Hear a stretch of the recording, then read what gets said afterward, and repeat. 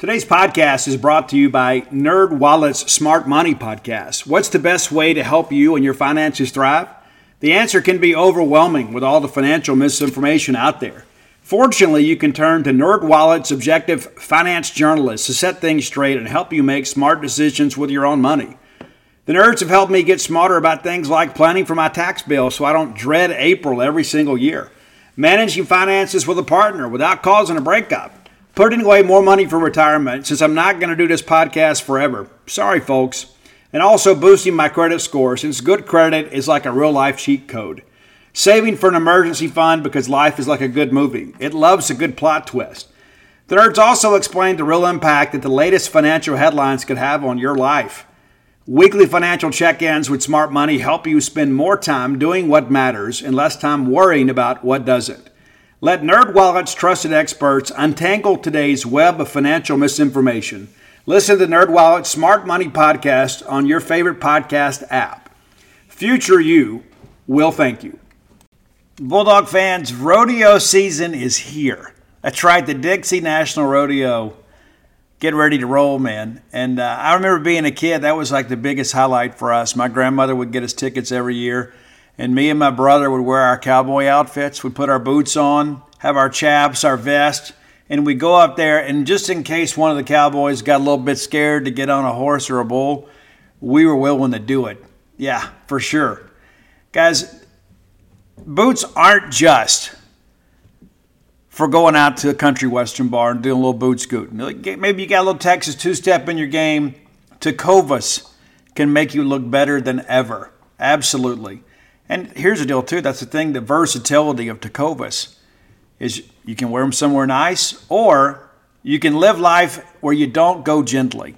That's what Tecovas does for you. Yeah, it's a rugged, handsome boot. It's my favorite boot brand, and it should be yours, too. Be sure and check them out. Tecovas believes in Western for all people, and you can feel that when you go into their stores. When you walk in, you'll be greeted like family, offered a boot shine and a drink, and maybe even an adult beverage if you prefer, and you can get custom fitted for a new pair of Tecovas boots. You can get custom leather stamping or branding, whatever you need to make it feel somewhat individual. Look up your closest store at tecovas.com. But if you can't make it to a store, Tecovas delivers the most premium quality and most comfortable Western goods right to your door. Visit tecovas.com. That's tecovas.com. And you know what, partner? Point your toes west. Welcome to the Boneyard with Steve Robertson. As always, I am your good friend and host, Steve Robertson, here on the magnificent Monday edition of The Yard. Hope things are well with you. Man, what a great weekend in Mississippi State sports. Man, we've got so much to talk about. Mississippi State with a nice NFL draft. Mississippi State with a huge sweep over Georgia. And congratulations to Coach Van Studeman and the softball Dogs sweeping the University of Missouri, now with 7 conference wins. So certainly just a big weekend on campus all the way around. We'll get into some of that. We'll talk about some other good things that are going on. It's a big week this week in Mississippi State baseball, not because there's a big schedule, but because of the fact there's a lot at stake this week as Mississippi State goes on the road to play Texas A&M. It's a Thursday, Friday, Saturday deal. Okay, Thursday, Friday, Saturday. We have had some road series, and people tend to forget this. People say, well, we've been so bad on the road. That's not true, okay? We've been pretty good on the road when you consider that about the top half of this conference, you're going to lose probably 75% of those games on the road, and Mississippi State takes a series at at Florida, at Tennessee, and then you win the neutral site games there in Frisco, Texas. So State has been a pretty good road team. Yes, it was a tough weekend in Fayetteville, Arkansas, but let's not get sideways about that and kind of lose the side of reality there. Yeah, we had a rough weekend there, but this Bulldog baseball team's been really, really good. We'll break that down. We'll break the draft down and kind of prepare you for the week ahead. But first and foremost, let's thank our friends at Campus Bookmart. I got so many people that came up to me this weekend and said, hey, Steve, I went by Campus Bookmart this weekend because I heard about it on the Boneyard. And thank you for doing that. Stan Ray, Miss Kathy Brown, and the lovely and talented Susie, who runs the show there downstairs in the island in the the merchandising shop. You can go check all that out and go see for yourself the latest in maroon and white fashions. The Sunday blacks, that's something that Jake Mangum has been really harping. And State doesn't lose at home on Sunday in those black jerseys. I mean, I've run the numbers on it. They're like, it's ridiculous. They're like 13-3. I think that's right, 13-3 since they started doing nickel black Sundays. It's crazy. But I know there are some Mississippi State baseball traditionalists that are only maroon and white people. But let me encourage you to go out and invest in a Sunday black, and you can go do that at Campus Bookmart. You can order it online. If you can't make it to town, go do that at campusbookmart.net. And order 2 or 3 of those shirts. Go ahead and outfit the whole family. Be prepared. Even if you're not at Dudy Noble Field, you need to rep the brand and go ahead and wear that Sunday black. You can get that at campusbookmart.net. Use promo code BSR and save shipping on all orders over $50. BSR, as always, stands for Beautiful Steve Robertson. So let's get into the weekend that was. We'll get into the draft a little bit later. Got some free agent signings to share with you guys as well. But Mississippi State takes all 3, and we felt really good about Friday, especially with Ethan Small going. I said last week that he has quietly become the most reliable Friday night starter that Mississippi State has had in many years. I mean, Dakota Hudson was a guy that we kind of grew accustomed to him and Austin Sexton winning those Friday-Saturday games. But State's got a very formidable 1-2 punch now with Ethan on Friday and JT on Saturday, and then you have the good start from Peyton Plumlee. You're beginning to see some things kind of settle. But that's a big ball game on Friday, and we expected, to have the battle of the aces. Didn't get that, obviously, with Hancock out for Georgia. But Mississippi State absolutely just destroyed Georgia on Friday night. It's rare that you see these church league softball scores anymore. I mean, that's kind of what it amounts to. But State absolutely bombs Georgia 19-3 on Friday. 19-3. Let's sink in for a second, and that's with giving up a home run, to Georgia. I mean, it's just one of those things. You look at the numbers, and they're mind-boggling to think how well State hit the Georgia pitching staff. And that was one of the things, when they came in, they had the best ERA in the league. Well, they don't have it anymore. I hadn't run the numbers on it, but I saw some numbers yesterday before State tacked on a couple late innings, runs in the later innings, and the Georgia ERA was up over a run on the weekend. And as I said on Friday's show, just kind of looking through the numbers for Georgia, it was a little bit of fool's gold. And listen, after seeing those guys pitch in person, I think they're legit. But Mississippi State is the first real team they have played on the road, and it showed. It absolutely showed. I thought Mississippi State really, really hit the baseball around the yard, to all fields, up and down the order, and we'll get into some of those numbers a little bit later. But that was a big statement win on Friday to just come out there and punch Georgia in the mouth right out of the gate. So you know what? We're going to go ahead and win this ball game. Yeah, we don't feel sorry for you because you're short a pitcher, because we know you've got some other arms, and they did. But State gets in there and just absolutely destroys C.J. Smith, who now drops at 3-3. He only goes 4 2/3, gives up 8 runs, all of them earned, and 8 walks. And that's a big part of the weekend. The walks were a huge part of the weekend, and that's one of the reasons State was able to get in that bullpen with regularity. And Chris Lemonis said it, Tanner Allen said it, Elijah McNamee said it, Jake said it. One of the things that we did after the Arkansas series, we go back and watch film and kind of look at some things mechanically, look at our approach, and definitely our approach was off at Arkansas. But one of the things that we got back to, and Lemonis said, what we do is we grind it out and we don't get ourselves out. We kind of got away from our identity on the road at Fayetteville. This weekend, State worked the counts about as well as they have all year. Didn't chase pitches out of the zone. There were some times, but we were very, very patient. Made Georgia come to us, made Georgia throw strikes, and Georgia really, really struggled. They really, really struggled because State had a very disciplined approach to the plate. And any time that you can get a guy to walk you 8 times in 4 2/3 of an inning, you're going to have a good chance to win that ball game.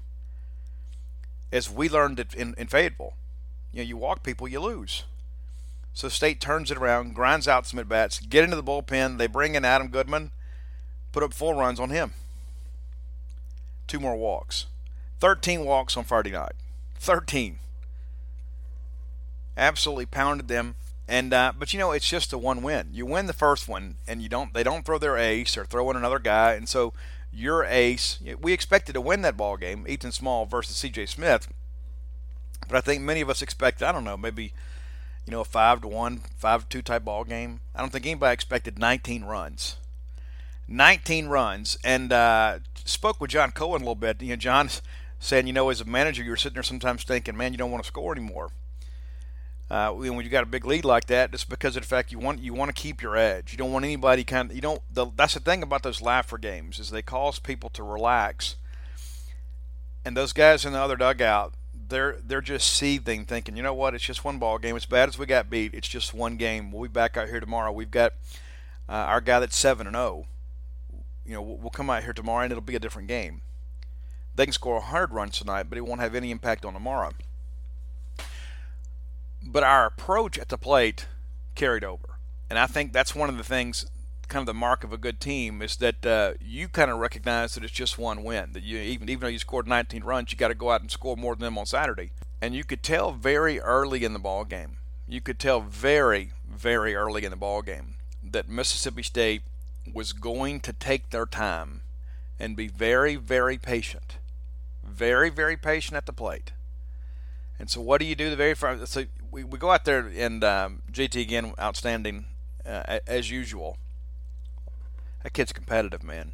I love his demeanor. I love his swag. I love how confident that kid is. I love how he goes out there and does the shoulder shimmy, man. When that kid is feeling it, he is really fun to watch. But we come out in game 2, and Jake Mangum leads off. Very first pitch he sees is a single, which tied the record with Eddie Furness, which is big.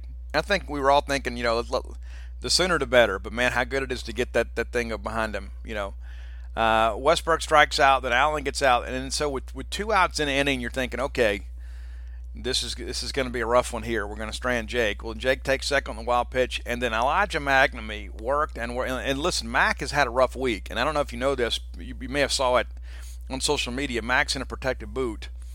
Got an issue with kind of a foot, ankle type injury, and he'll be fine. But, Mac struggled at the plate this weekend. He put some balls in play, and sometimes he didn't. But that's one good thing about having an order like this, having a team like this, is you've got guys that can pick him up. Mac has been great for us all season long. He's a little bit beat up right now, but he'll be fine.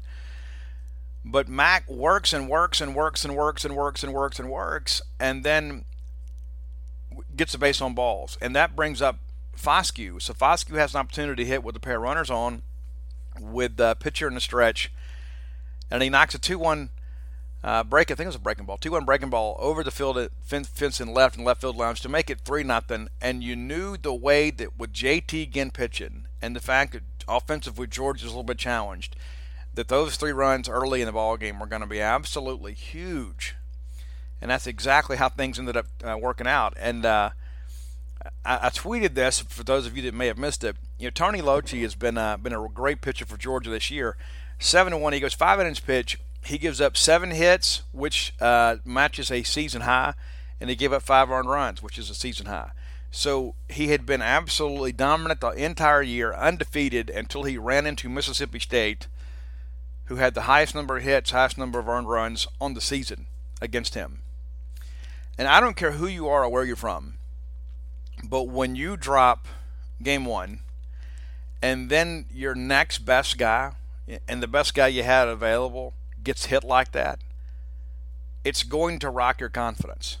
I don't care how disciplined the team you are, that there will be a shaken belief with those guys, because Mississippi State made Georgia look pretty average this weekend, and Georgia is a very good team, and I say that not to be critical of Georgia, but to be complimentary of Mississippi State, because Georgia, there were a lot of people in the national media that said, hey, you know what, Georgia is good enough to win this thing. Georgia has the pitching to win the Southeastern Conference. That's one of the things we heard early in the year, is that Georgia had arms, and after watching them pitch in person, I agree, Georgia has some power arms. they're going to force you to put the ball in play because they're going to throw strikes. But State didn't strike out a lot. State found a way to put the ball in play. And you go back and look at these numbers. It's incredible. But Tony Loche is a power pitcher and only managed to strike out State 3 times. 3 times, and we only struck out 5 times on the day on Saturday. Mangum, second time through the order. What does he do? The Jake Mangum special, right? I was hoping Jake would hit a home run to break the record. How cool would that have been? But that wasn't, and that's not what fate wanted. Instead, Jake just dumps one down the right field line that kind of finds no man's land. The wind pushes it back fair, and there you go. It's not that big dramatic line drive hit. It's just one of those wild and crazy things. It's kind of indicative of Jake's career. I mean, it really is. It's just like, you've heard those expressions, I'd rather be lucky than good. Well, Jake is both. Jake is very, very good, and he kind of creates his own luck, and that's just a situation of a guy putting the ball in play, and the baseball god's kind of smiling down, and what a surreal moment for all of us that were there at Dudy Noble Field. And I shared this, with some people yesterday. When you begin to think about, and I get chills thinking about it now, when you think about it, I grew up, with Clark and Palmero. It was like when I was a ball player and kind of an aspiring player, we were used to Will Clark and Palmero. And I told you guys when I was a kid, I got to see Mike Kelly play, and that seemed like the biggest thing ever when I was a kid. And so we grow up with these guys like Clark and Palmero, and they're so iconic. I mean, goodness, guys, we've got a statue of them in front of our stadium. It's the first thing people see when they get to Dudy Noble Field is Thunder Lightning right out front there. And then I think about this current generation of young Bulldog ball-playing kid. And I've got some of those, close to me. I've got nephews and I've got people that I care about and their kids. And it's one of those things that you look at and you think, okay, how fortunate they have been to have been alive to see Brent Rooker win a Triple Crown. And then to see Jake Mangum become the most prolific hitter in the history of the Southeastern Conference. And while there has been some LSU angst about it, and don't ever let anybody let you believe that LSU doesn't care about Mississippi State, they absolutely do.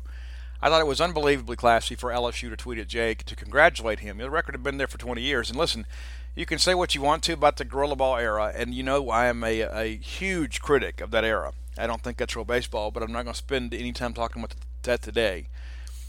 But a tip of the cap to LSU, for honoring Jake. And I thought that was a very, very classy gesture on their part. And I think because of the way that Jake Mangum approaches the game of baseball, that he is respected throughout this league. He's a confident guy, but he's not an abrasive guy. You know what I'm saying? There are some people, and those of us who have been fans of the league for as long as we have, there are some people that come through and they just kind of grate on you a little bit, not because they're great first and foremost, but their personality doesn't always match the production. But that's not the case with Jake Mangum. And one of the things that I think about is how many little kids right now, how many 9 and 10-year-old kids are getting out there in their backyard to play wiffle ball right now and learning to be switch hitters because of what they see from Jake Mangum. And my hope is this begins kind of a renaissance for baseball. One of the things about Jake that I have always admired is that even when it's a routine ground ball to short, he runs down the line like he is competing in the Olympics. He absolutely sprints to first base every single time. And how many times has he forced a throw in the dirt or forced a rush throw or actually had an infield hit because he hustles out of the box? Jake plays the game the way the game was intended to be played. And so when you begin to think about the history of our league, if we're going to have a guy that is considered the SEC hits king, this is the guy. And I don't say this just because he's a Mississippi State guy. There are a lot of guys. There are a lot of great athletes in the Southeastern Conference college baseball ranks. There absolutely are. But you've got a guy that is a great defender. You've got a guy that is a great leader, a great teammate, a great ambassador for his program on and off the field, and a guy that plays baseball with effort, plays baseball with attitude. That's difficult to come by. There are a lot of look-at-me-first guys in college sports, and certainly in professional sports. But Jake is the consummate team guy. Consummate team guy. There is not a better teammate in that clubhouse than Jake Mangum. He is widely respected by his peers. They go play hard for him, and you can see, their response to him. There's no jealousy with any of that. I think everybody kind of appreciates the greatness in the moment. And and I'll be honest with you, when I think about what Jake Mangum has meant to this program, and I think about this era of baseball. I mean, listen, this we win a regional this year, and I certainly expect us to because I think we're going to Omaha. This is a kid that's going to go to 4 straight Super Regionals. It's unprecedented in the history of our program. It's a guy that's going to go to 4 regionals. It's like when you begin to look at his resume, nobody's done what Jake has done, not just as an individual hitter, but look at what he has done to Mississippi State baseball. This is a kid that committed to Mississippi State as a 9th grader. He was a 9th grader. Maintained his commitment, and he comes here and wins a batting title, and the rest is history. And it's no longer Mississippi State history. It's SEC history. And now he's just a couple of hits away from being in the top 10 all time. The NCAA career hits list, he's number 12 right now. So we'll start checking that list now. And I don't know that he can get the national record because, listen, back in those days, it's like people were playing 70, 75 games, okay? But Jake can chase this thing and make it awfully interesting. I think he's got a very good chance to get to 400. If he gets hot, and one of the things is a little different now, too, I think now that the record's over and you saw it this weekend, he walked a few times. He had back-to-back games on Saturday and Sunday where he walked twice. But he's locked in and going to try to grind some things out. Jake's not going to go up there and just try to get himself out. Jake's going to go up there and do what's best for the team. But when you think about the future and you think about what this means long-term for Mississippi State, that was the thing when in the 80s, there was nothing better than Mississippi State baseball. If you wanted to play big-time baseball in the Southeastern Conference, you either played for Mississippi State or you went and played for a team that played Mississippi State. Because we were the gold standard. But we just couldn't get over the hump. Then we kind of got lost in the wilderness for a while, and we come back, and John Cohen brought us back. We hired John Cohen. It was one of the biggest things that happened. Hired him away from Kentucky.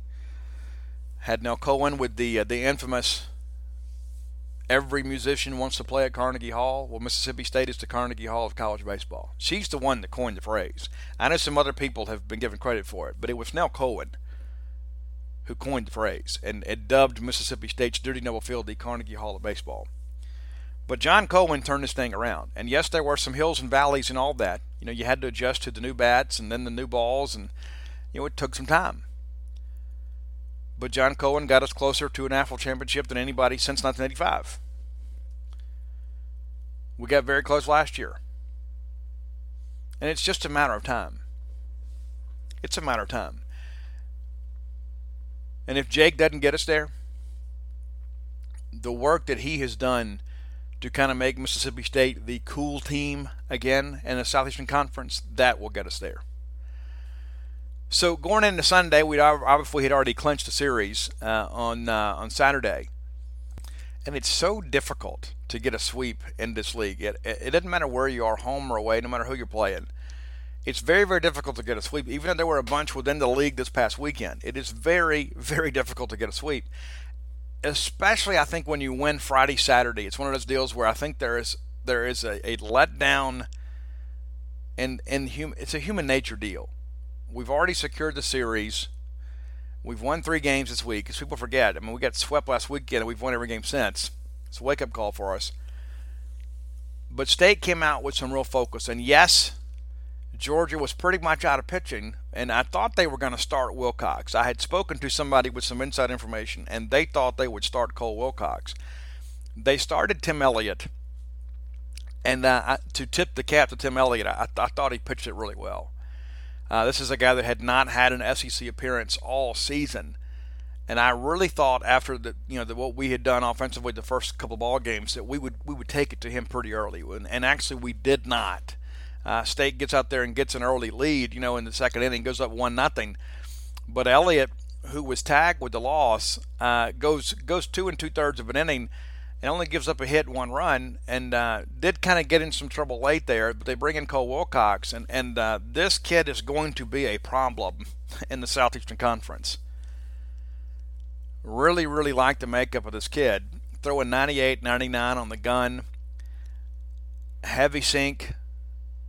And that's the thing, is like there's a lot of guys that can throw hard, but a lot of times it's flat. This guy throws hard and they're sink, and so he's getting under barrels and you're beating the ball on the ground. A lot of first pitch swinging with him because, we're hunting the fastball. And I thought it took us an inning or two to kind of adjust to him. We finally got to him and kind of began to get some separation in the ball game. But I'm very impressed with Cole Wilcox, and really don't want to see him again this year or any other. Just, that kid is going to be, he's got the potential to be a big-time player in this league, and certainly expect him to be a big player. But that ball game yesterday, a lot more trepidation late in the ball game than we expected. We put up, Georgia finally scores in the 8th, and then we answered with a couple of runs of insurance, and I think most of us kind of felt like, okay, we're good. It's 6-1. We're 3 outs away. Let's get out of here. And then some crazy stuff happened because Colby White was absolutely filthy on Saturday. I mean, absolutely filthy.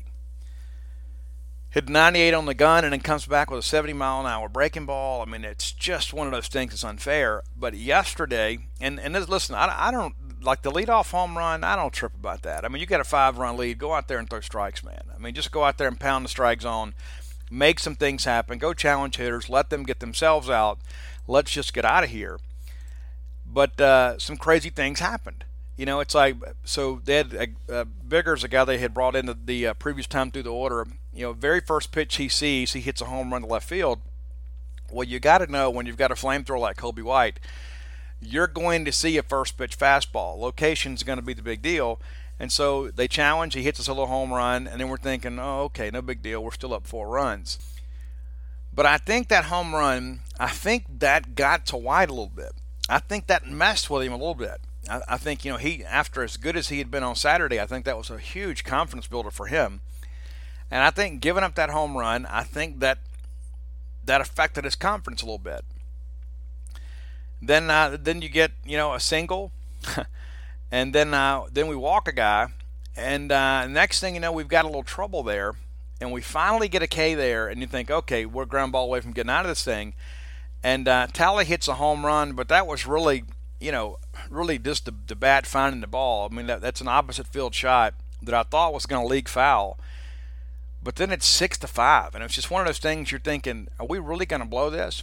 And it's indicative of how challenging this league is. That, I mean, nothing is ever safe. I mean, there we were with a 5-run lead, needing 3 outs, and then the next thing you know,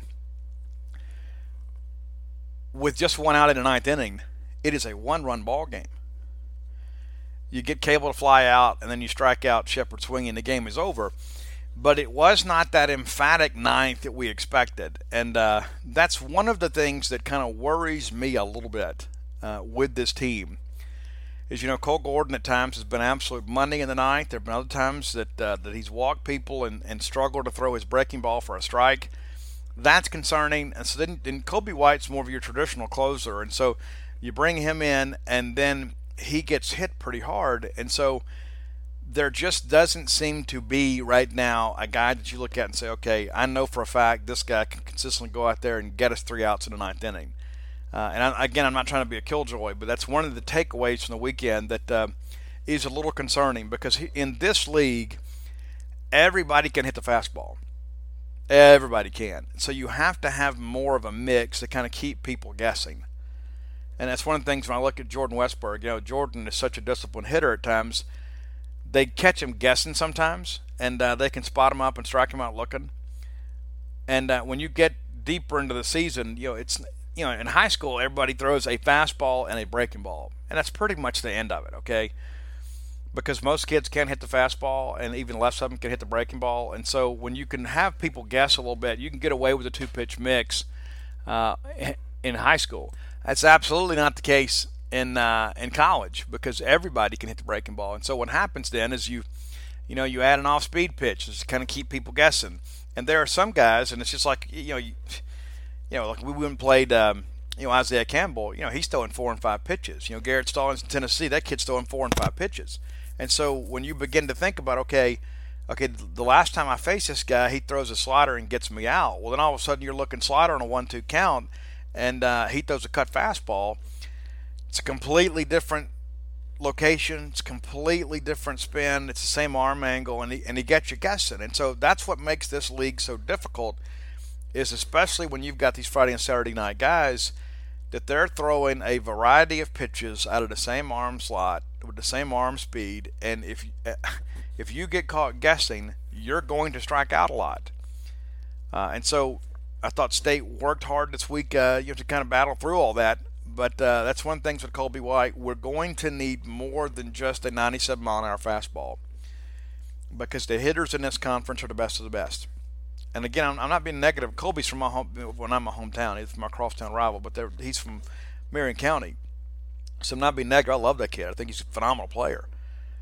But that's one of the things that I think about. Everybody's up there hunting the fastball, so we've got to have more of a variety. Speaking of variety, Bulldog Burger Company is the place where you can go and you can have just that. It is a burger joint, but there's so many other options to choose from. You go by, you can have the wings, you can have the sweet heat chicken sandwich, you can have the Angry Bird salad. There's a lot of things other than Bulldog burgers there at Bulldog Burger Company. But one of the greatest things in life is to be able to treat yourself to a great restaurant quality hamburger. And that's what we're going to encourage you to do when you're in town. Go by, find your favorite. Because listen, you can eat a lot of hamburgers. You can have hamburgers a lot of different places, but you can't have the fine dining that is Bulldog Burger Company anywhere other than Bulldog Burger Company. So we encourage you to go by. You can have an adult beverage. You can have a shake to go for your dessert. I encourage you to do that. There are a few things in life. They're as great as a restaurant quality hamburger, and you'll find none finer than the ones you'll find at Bulldog Burger Company, the restaurant closest to campus in the Cotton District. Bulldog Burger Company, the place in Stark. Rural people go to meet. MEAT. So let's look at who was hot last week, and a much better list this week than last. Jake Mangum, 8 for 15 this week, and happy to have that record behind him. It's one of those things you can just tell. I had a chance to speak to him privately on Sunday. It's just it's a big relief to kind of have that over. It's one of those things that kind of becomes,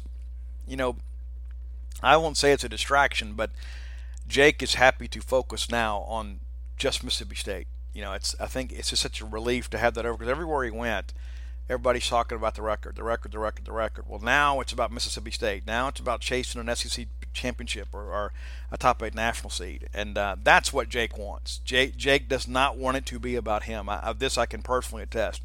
He understands that he is part of the Mississippi State baseball program. He is not the Mississippi State baseball program. That's a guy that he gets it, trust me. Jordan Westberg, 5 for 16 on the weekend. Tanner Allen, 5 for 14, had some big RBIs. We mentioned Magnum, he struggled a little bit. 1 for 16. He just had the one hit.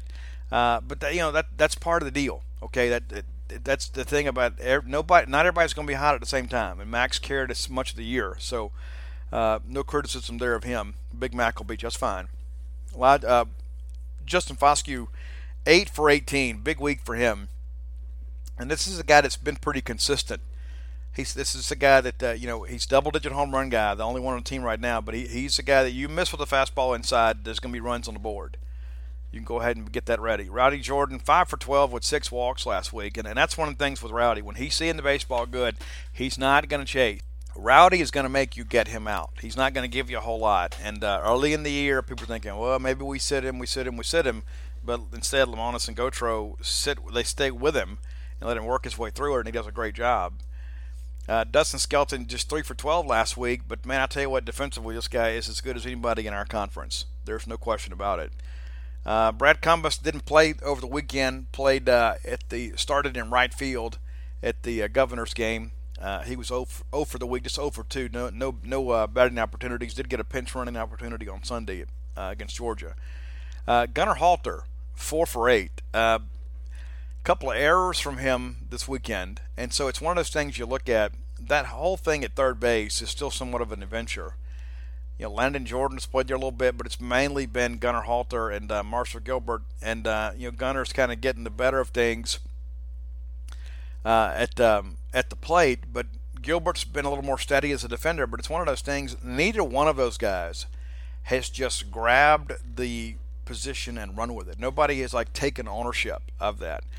I never know, how certain things are going to affect guys. But when you look at your outfield, like you knew who your outfield was going to be coming back because those guys had kind of won those positions and were prepared to compete to keep them. You knew who was going to be at first, and you kind of figured the rest of it out. But Jordan Westberg and Justin Foscue have kind of settled at middle infield, and we're still kind of figuring this thing out at third. And so there's always something. There's always some position. But I would like to see somebody step up and say, you know what, this is my spot. I'm going to go take this. And I think neither one of those guys has really been capable of doing that. But Gunnar with some big hits over the weekend really got us going on Friday. Marshall Gilbert, the aforementioned Marshall Gilbert, 2 for 8 over the weekend. Had a hit in the Governor's game and then a hit on Sunday. Hit on Friday. But pretty good defensively yesterday, too. But it's been an adventure at times at third. Josh Hatcher, 1 for 5. Luke Hancock, 2 for 6. I like Luke at DH. It's one of those things. He puts some good swings on the baseball. When he hits the baseball, he barrels it up. This is a kid that I'm excited about long term. Peyton Plumlee, 10 1/3 inning pitched, allowed just 4 hits, struck out 8, walked 3, allows just 1 run. That'll get it done. Peyton Plumlee threw 60 pitches on Tuesday in our win over Ole Miss, and then comes back and throws his longest outing of the year, 6 1/3 inning against Georgia in the sweep. That's his longest outing since February of 2017 when he went 8 against Indiana State. We've been waiting for somebody to kind of step up and take that third starter spot on the weekend, and I think it's pretty safe to say that's going to be Peyton Plumlee. Keegan James is a guy that's still a very positive contributor. Thought we might see him some yesterday, but I think with Peyton rolling the way that he was, you got to ride the horse, man. You got to let it go. Now we mentioned playing A&M. A&M does have a midweek game. They will play Tuesday night against Sam Houston State. Sam Houston State is capable of beating Texas A&M. So I don't know their outlook. I'm sure A&M's feeling pretty confident they're going to be in a regional and probably have a chance to host. But I don't know, the Sam Houston State. Sam Houston State is capable of beating them. It's a big ball game for Sam Houston. State played Sam Houston at the Frisco Classic earlier this year. We know what those guys are about. They got some guys that can swing it. Sam Houston State will swing the bat. So it's finals week here at Mississippi State, and State's pretty much done with that. They're off today. They'll practice Tuesday, travel Wednesday, practice Wednesday in College Station, and then play Thursday night, Friday night, Saturday afternoon, and then we'll head home. And I will be there, and I will do my best, again, to bring you a Boneyard from the road.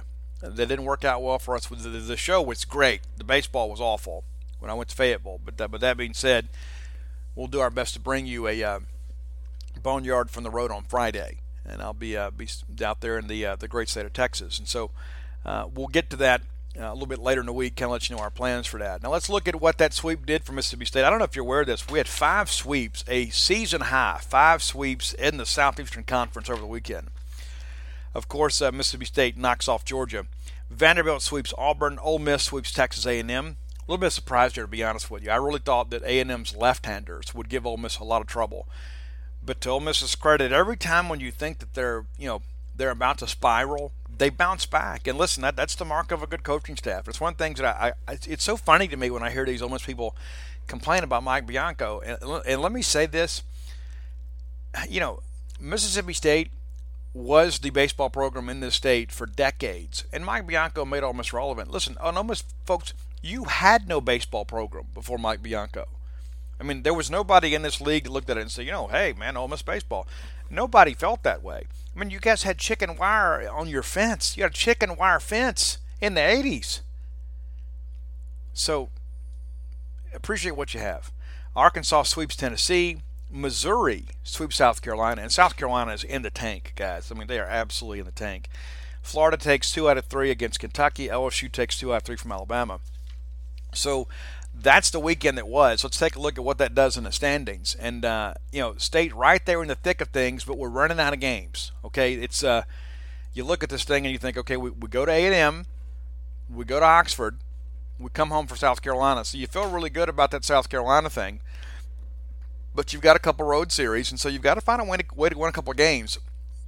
The way this thing has worked the last couple of years, if you get 18-12 in the SEC, and you've got a top 10 RPI, you've got a great chance to be a top 8 national seed. Now we got 3 Pac-12 teams in there too, so I don't know that we're going to have a ton of SEC top 8 national seeds, but UCLA, Oregon State, Stanford, those 3 are probably going to be top 8 national seeds. And then you've got to throw in probably an ACC team somewhere. So I'm thinking you're probably going to have three SEC teams get a top 8 national seed, because they'll find somebody else, Big 12 or somebody will sneak in there and get one of those. But by and large, 18-12 has done it. I think 19-11 will get it done. I think that pretty much guarantees it. But State's right now 13-8. So let's look at the league. Vanderbilt and Arkansas tied at the top, 15-6, and then there is a logjam at second at 13-8. So State 2 games out of the SEC lead. Really want to be in that top 4. Really want to be in the top 4. But State tied with Georgia, Ole Miss, LSU, everybody right there, 13-8. So with 3 weekends to play, we're 2 games out of first place and second place, tied with several teams right there. Once you get behind that in the West, A&M 11-9-1, Auburn 10-11, Alabama 5-16. Now I don't know if you're aware of this, but everybody's going to make it except for 2 teams. And so when you begin to look at this thing, it's going to be awfully interesting down the stretch. Alabama, South Carolina, Kentucky all tied at 5-16. That Kentucky-South Carolina series might determine which one of those teams stays home for Hoover. You'd like to see New England find a way to do that. Not to mention, I want State to get all 3 of those against South Carolina. So when you look at that, we're not going to assume the sweep, okay? But let's say State can win that series. Well, that gets you to 15. Okay, if you get a sweep, that gets you to 16. So you've got to pick up probably 3 games between A&M and Ole Miss to get to 19. If you can find a way to win these last 3 series, let's say you can add 6. So you win on the road against A&M and on the road at Ole Miss, and then you 2 out of 3 against South Carolina. That gives you 19. And so that's really, I think, as simple as I can make this thing. State, as of now, the only non-conference game left scheduled is Memphis. And there's some discussion that we may not need that extra game. We talked about playing Louisiana Tech that last weekend. We may not need that game. And so if we don't need it, we're not going to play it. And so let's say State can beat Memphis. Well, then all of a sudden you end the year with 1 non-conference loss.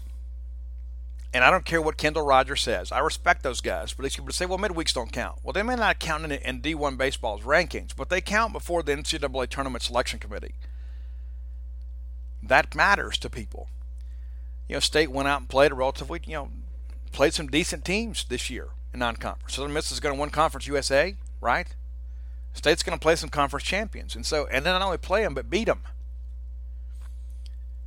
They went out and beat us. You mean to tell me you wouldn't take Mississippi State over LSU right now? I would. And you could make the argument, well, LSU beat Mississippi State head-to-head. That's true. But look at LSU's record. LSU is 29-16. Mississippi State is 36-9. State had a bad weekend. LSU's having a bad season. And so when you begin to factor all those things together, the non-conference piece, if you can get to 19 wins, I think 18 gets you in the conversation. I think 19 guarantees it. I think that's as simple as we can make it. State has got to find a way to get 6. You get 5, I think you're close. You get 6, I think you're in. I think you're a top 8 national seed with 6 because of the fact I think the RPI is going to continue to stay in the top 10. I think strength of schedule will continue to come down, and it's only going to get better. But we need some of these other teams. We need some attrition, if you know what I'm saying. Ole Miss and LSU play head-to-head this week, so somebody is going to drop off the pace. That's big. So State just needs to go handle business. And if State could find a way to get A&M, that's huge. I still think Vanderbilt, and I've said this for some time, Vanderbilt has the easiest path. Vanderbilt's already played Georgia. They don't have a lot left. Looking at their schedule here, they get they'll get Missouri. Missouri's been better, but I don't know that Missouri can compete with Vanderbilt in Nashville. So if Missouri can get a game, from Vanderbilt, that's huge. I don't expect it, but I think when you look at this thing and you figure this thing out, let me back up a second. I'm ahead of myself. Here is how Vanderbilt will close, okay? They travel to South Carolina, they host Missouri, and then they go to Kentucky. Now, everybody on that schedule is capable of winning a game from them. But when you look at the fact that State is 2 back of Vanderbilt, 2 back, I don't know if South Carolina can win enough to make it competitive. If South Carolina could win the series, let's say State wins the series against A&M and South Carolina wins against Vandy, then State pulls to within a game, might be a little different situation. I just don't see anybody on their schedule that you look at and say, okay, they'll lose that series, even though 2 of these are on the road. Now, Kentucky will still have something left to play for. Kentucky will be looking to play their way into Hoover that final weekend at home in Lexington. So maybe Nick can get a game. But if you look at this, you think, okay, in order for State to kind of move up, State's going to have to get a sweep somewhere. You got to get a sweep somewhere and hope that everybody that Vanderbilt doesn't sweep anybody. That's how you catch up with them. And yes, it's just 2 games, but there's only 9 conference games left. When you look at Arkansas, it's a little different. Arkansas's got to play some baseball here, okay? And so I think that's one thing when you look at, with Arkansas' schedule, it is doable for State to catch them in the West. We're down 2. They did sweep us. There's no doubt about it. No doubt at all. Nobody's disputing that. But Arkansas has to go to Kentucky and then home to LSU. And LSU's giving us all kind of trouble. LSU's giving Arkansas the same amount. And then they got to go to A&M. And so when you look at that schedule and you think, okay, listen, I could see Arkansas dropping a couple ball games. Arkansas has played really, really well as of late. Yes, they dropped a midweek game at Northwestern State, but you go back to that Sunday, the Sunday comeback over Vanderbilt. They scored 5 runs in the ninth to beat Vanderbilt in Nashville, and then they knock off Pine Bluff, sweep Mississippi State, split a pair with Northwestern State, and sweep Tennessee. Arkansas is playing their best baseball of the year right now. People expected them to be a really good team this year. And they're beginning to show that. And to be honest with you, I think they're a little bit better team than I'd expected them to be. That's to be fair. And after seeing them up close and personal, those guys are grinders, man. They absolutely play well. And so State's got a chance. We're still in this thing, but we've got to find a way to go win this series against Texas A&M. And you begin to think, okay, let's just chip away. If we can find a way to close to within a game this weekend, with 2 weekends left, then anything is possible. But the bigger picture, and as much as we want to win the SEC every single year, the bigger picture is to get that top 8 national seed to guarantee a home regional and a home super regional. That's really what we're chasing right there, because they're as great as it is to win the SEC, we want the ultimate prize, and that's a national championship. So changing sports here, get into football. You guys are certainly well aware of Mississippi State with a big draft night on Thursday night. We had 3 first-round picks. Jeff Simmons threw out the first pitch yesterday at the ball game. Great ovation for him. Very, very happy for Jeffrey Simmons. I've seen the numbers, these projected signing bonuses. It is a different day and time in the Jeffrey Simmons household. There is no question about it. When I see the amount of money these guys, I just hope there's people around them, that they have good financial advisors, and their agents have done a good job making sure people are looking out for them. It's incredible. Jeff Simmons, number 19 pick, Montez Sweat, 26, Abram, 27. The second, we expected to get 1 or 2 guys drafted in day 2. We end up getting 1, and that's Elton Jenkins. He goes pick number 44 in the second round of the Green Bay Packers. Elton Jenkins fits that whole mystique of Green Bay. Big, tough, physical, mean kid. Absolutely love that guy. But we thought Saturday would be a really big day for Mississippi State in the draft, and it was not. Only one guy drafted, and that's Gary Green in the 6th round to the Indianapolis Colts. They take him as a defensive end. Thought we might see some other guys taken on that final day, and so a little bit less. I had kind of set the over-under at 7, and we get 5. I thought we might have an opportunity to get a couple more guys drafted. I thought they would take some guys, on potential. So let me run through some free agent signings for you. Corey Thomas signs with Miami. Braxton Hoyette signs with Tennessee, so he'll be up there with Jeff Simmons. Mark McLaurin signs with the New York Giants. Jamal Peters with the Indianapolis Colts. Chris Rayford, the Indianapolis Colts. Nick Fitzgerald signs with Tampa Bay.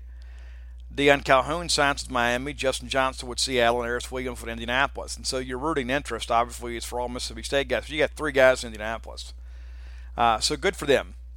And so many of these guys are going to be hard-pressed to make a roster. But it's one of those things that I thought, we might see, Jamal Peters and possibly, Corey Thomas or Nick Fitzgerald drafted. That did not happen.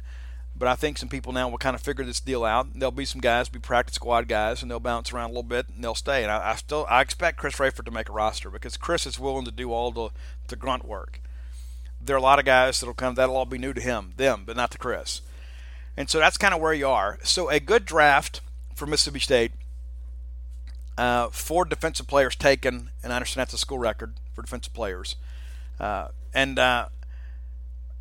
It's the most that we've had in what they're dubbing the modern era, or second most. Our school record was 6 in 1995. We expected to surpass that, and that didn't happen. So somewhat of a disappointment in that respect. A big night on Thursday, not the big day on Saturday that we had hoped. And so we're hopeful now these Bulldogs can kind of get in there and get going. But one of the things when you look at all this, Mississippi State defensively, it has always been very strong. But when you look at the fact that we're continuing to put guys in the league, and if you're a defensive lineman and you're picking a in-state school in Mississippi, there's really not much of a decision to make. That's just the reality of things. Like if you're a wide receiver, and in the state of Mississippi, chances are you picked Ole Miss, and that might have worked out for you. Even DeMarcus Lodge didn't get drafted, which is kind of a surprise for me. But that's been a strong suit for Ole Miss, and defensive line has been a strong suit for Mississippi State. And so we want to be more pass happy, and Ole Miss wants to be better on defense. And so those are the building blocks towards your future when you begin to think about you kind of recruit who you are. It's very, very difficult to change your identity in any sport, because you attract the players that are interested in what you do and how you do it. And so if you're wanting to kind of change your philosophy and say, okay, well, listen, we've always been, a team that's run the triple option, but now we're going to go be a spread team and throw it around. Well, that's a hard sell for wide receivers. You know what I'm saying? It's just a difficult thing. So, you go out, you recruit, but the kids that are interested in you are the kids that are interested in how you've done things historically. So that's kind of a challenge for Jim Moorhead as we kind of move forward. So again, an eventful week coming up. Not a lot on the schedule. Again, it is finals week at Mississippi State. So, say a prayer or two for our students as they finalize their exams, and then we'll kind of move forward here and be ready to go. And again, I'll be on the road Thursday, and we'll have full coverage from College Station, Texas, as the Bulldogs look to kind of get ahead. And it's one of those things too. It's so exciting that here we are about to turn the calendar over to May, and Mississippi State is in the title chase. And we were there a couple years ago too. We won it in 16. We were in it in 17. And then last year we're fighting to get to Hoover. And how refreshing is it to be back in the month of May, playing meaningful baseball, not just on a regional stage, but a national stage. A lot of people are interested in what's happening at Mississippi State and paying attention to what we're doing in Starkville. Because it's not just about the big ballpark, We've got a great baseball team, too. We've got a historic player in Jake Mangum, and he's got a supporting cast around him that's very, very good. And when I think about how this rotation has begun to settle on the weekend, because when Peyton Plumlee has that sinker working, when he gets that sink in action on his fastball, he's as good as anybody. I mean, that guy, people beat the ball on the ground. He just doesn't give up a whole lot. And then when he gets tired a little bit, he begins to elevate a breaking ball. And the fact that kid went out and pitched as much as he did this week, that shows you, man. That guy has bounced back. I'm really, really proud of him. And I saw him last year when he got back from the Cape. And he and Elijah McNamee are roommates. And I saw them at the movies. And if you've ever been around Elijah McNamee, you have been smiled at, because it is impossible for him to look at you without smiling. He is just a very positive person. So I think those two are so evenly matched. But I remember talking with Peyton, and he had this grit and kind of determination then. I was just trying to be an encouragement to him and say, listen, hey, we're glad you're back. But you could just tell he felt like he had something to prove, that he needed to go out and prove, not just to all of you, but to himself, that he could compete at this level. He battles back, he does it, and then yesterday he walks off the field to a standing ovation at Dudy Noble Field. It's 9,200 people or so. And I'll be honest with you, I was a little disappointed with the crowds this weekend. I really hoped we'd have 5-digit crowds every day, but we didn't. You got one more chance. That's when South Carolina comes in. But to watch Peyton Plumlee walk off into the arms of his teammates to a standing ovation, it is unbelievable redemption for a young man that I think very much. I'm very high on Peyton Plumlee. And when you think about it, it would have been very easy for him to quit. It would have been very easy for him to transfer. It would have been very easy for John Cohen to say, you know what, this guy is no longer part of our program. But he didn't do that. They stuck with Peyton, and Peyton stuck with himself. Peyton bet on himself, and now here he is, closing out a sweep for Mississippi State, pitching his best outing of the year. And a game that Mississippi State simply had to have. We had been happy if we'd won the series, but if we're really serious about making a run at a national championship, we've got to have the easiest road to Omaha we can possibly have. And that involves having a national seed and having a chance to play a couple of rounds of this NCAA tournament right here at Dudy Noble Field. And a win like we got on yesterday, that's a big step in that direction. Well, folks, it's going to do it for today. I want to remind you, go buy your Starkville gear. Go buy it. I have people, Steve, I love this shirt. I want to go get it. And then I see people with them, and then I get the reports, and I can see where it's being bought from and that sort of stuff, and I appreciate all the support. Go buy the gear, starkvillains.com. If you got questions, find me on social media. Happy to help. The book will be out soon. Gonna be fine. Probably the next 10 days. I'll be done with every chapter. Will be done. Everything will be turned in. There'll be a couple of rewrites and edits, and that doesn't take me too long. I work pretty fast.